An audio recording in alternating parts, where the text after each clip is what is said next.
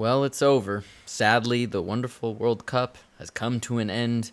I know I mentioned I would have a preview episode for the final, but between a wedding, congrats, Jonathan and Danielle, and extra work popping up, oh well, moving on. So, France taking the cake yesterday, and I think a bit disappointing as everyone expected this result, and in a World Cup full of surprises, it was sad to see Croatia go out this way, but not without 6 goals in that final, which may have been the surprising part. So many goals hit the back of the net. France, especially coach Didier Deschamps, proving that they have world champion level scheming. Everyone committed to the plan at hand of absorbing Croatian offense, and then France just using pure speed when getting the ball to just run at the Croatian back line and wear down those tired legs that couldn't keep up. And you could see Croatians just couldn't get on the same page together.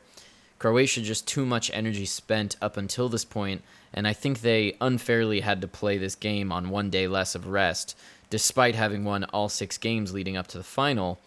You would think there'd be some reward for being one of the 3 teams to win all of their group stage games, but that's the way the cookie crumbles, I guess.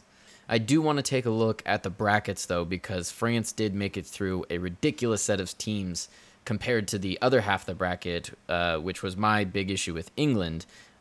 So in the top half, you had Uruguay, Portugal, France, Argentina, Brazil, Mexico, Belgium, and Japan, with an average FIFA ranking of about 14, and when you take out the outlier of Japan, it's an average FIFA ranking of 7 amongst the 7 teams, minus Japan.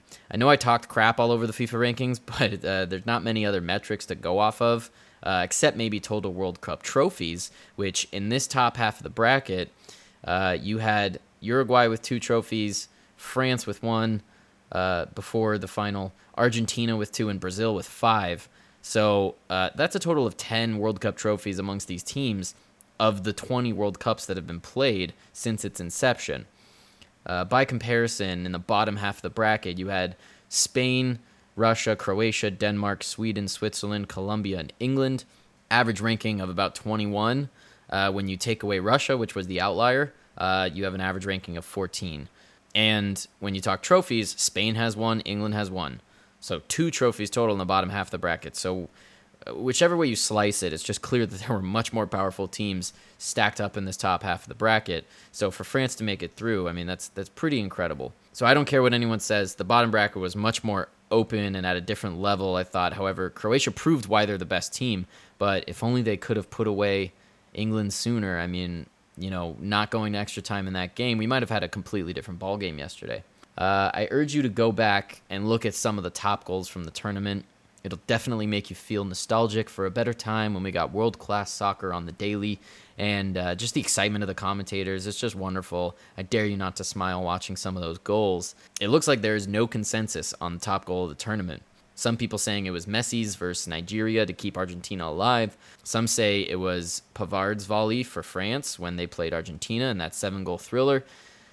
For me, I thought Spaniard Nacho's similar strike was better only because at such an early stage in the tournament, that 3-3 draw between Spain and Portugal, I think, really signaled to us how exciting this World Cup would be.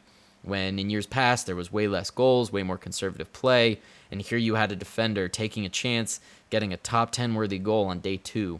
One goal I didn't see on any of the lists was Inui's strike for Japan against Belgium.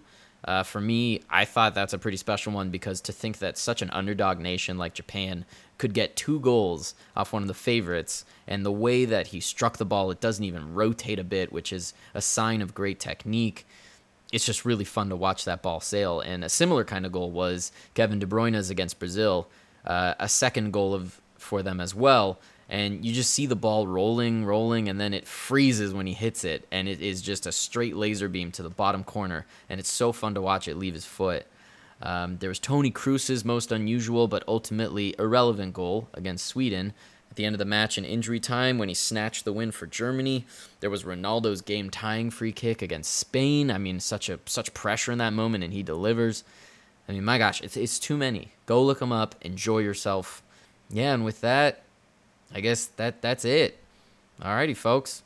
Thank you so much for listening. I hope you enjoyed it. My take on the world of soccer for the past month. I know I sure enjoyed sharing it with you, and I think I'll do some of these throughout the club season, which kicks off mid-August. So just to check in on the storylines in the world of soccer, because they're just so darn fun. Congrats to all you French fans. Enjoy the trophy for 4 more years, and I hope we meet again. Thank you so much for listening, and I guess I got a Sidekick Back Radio.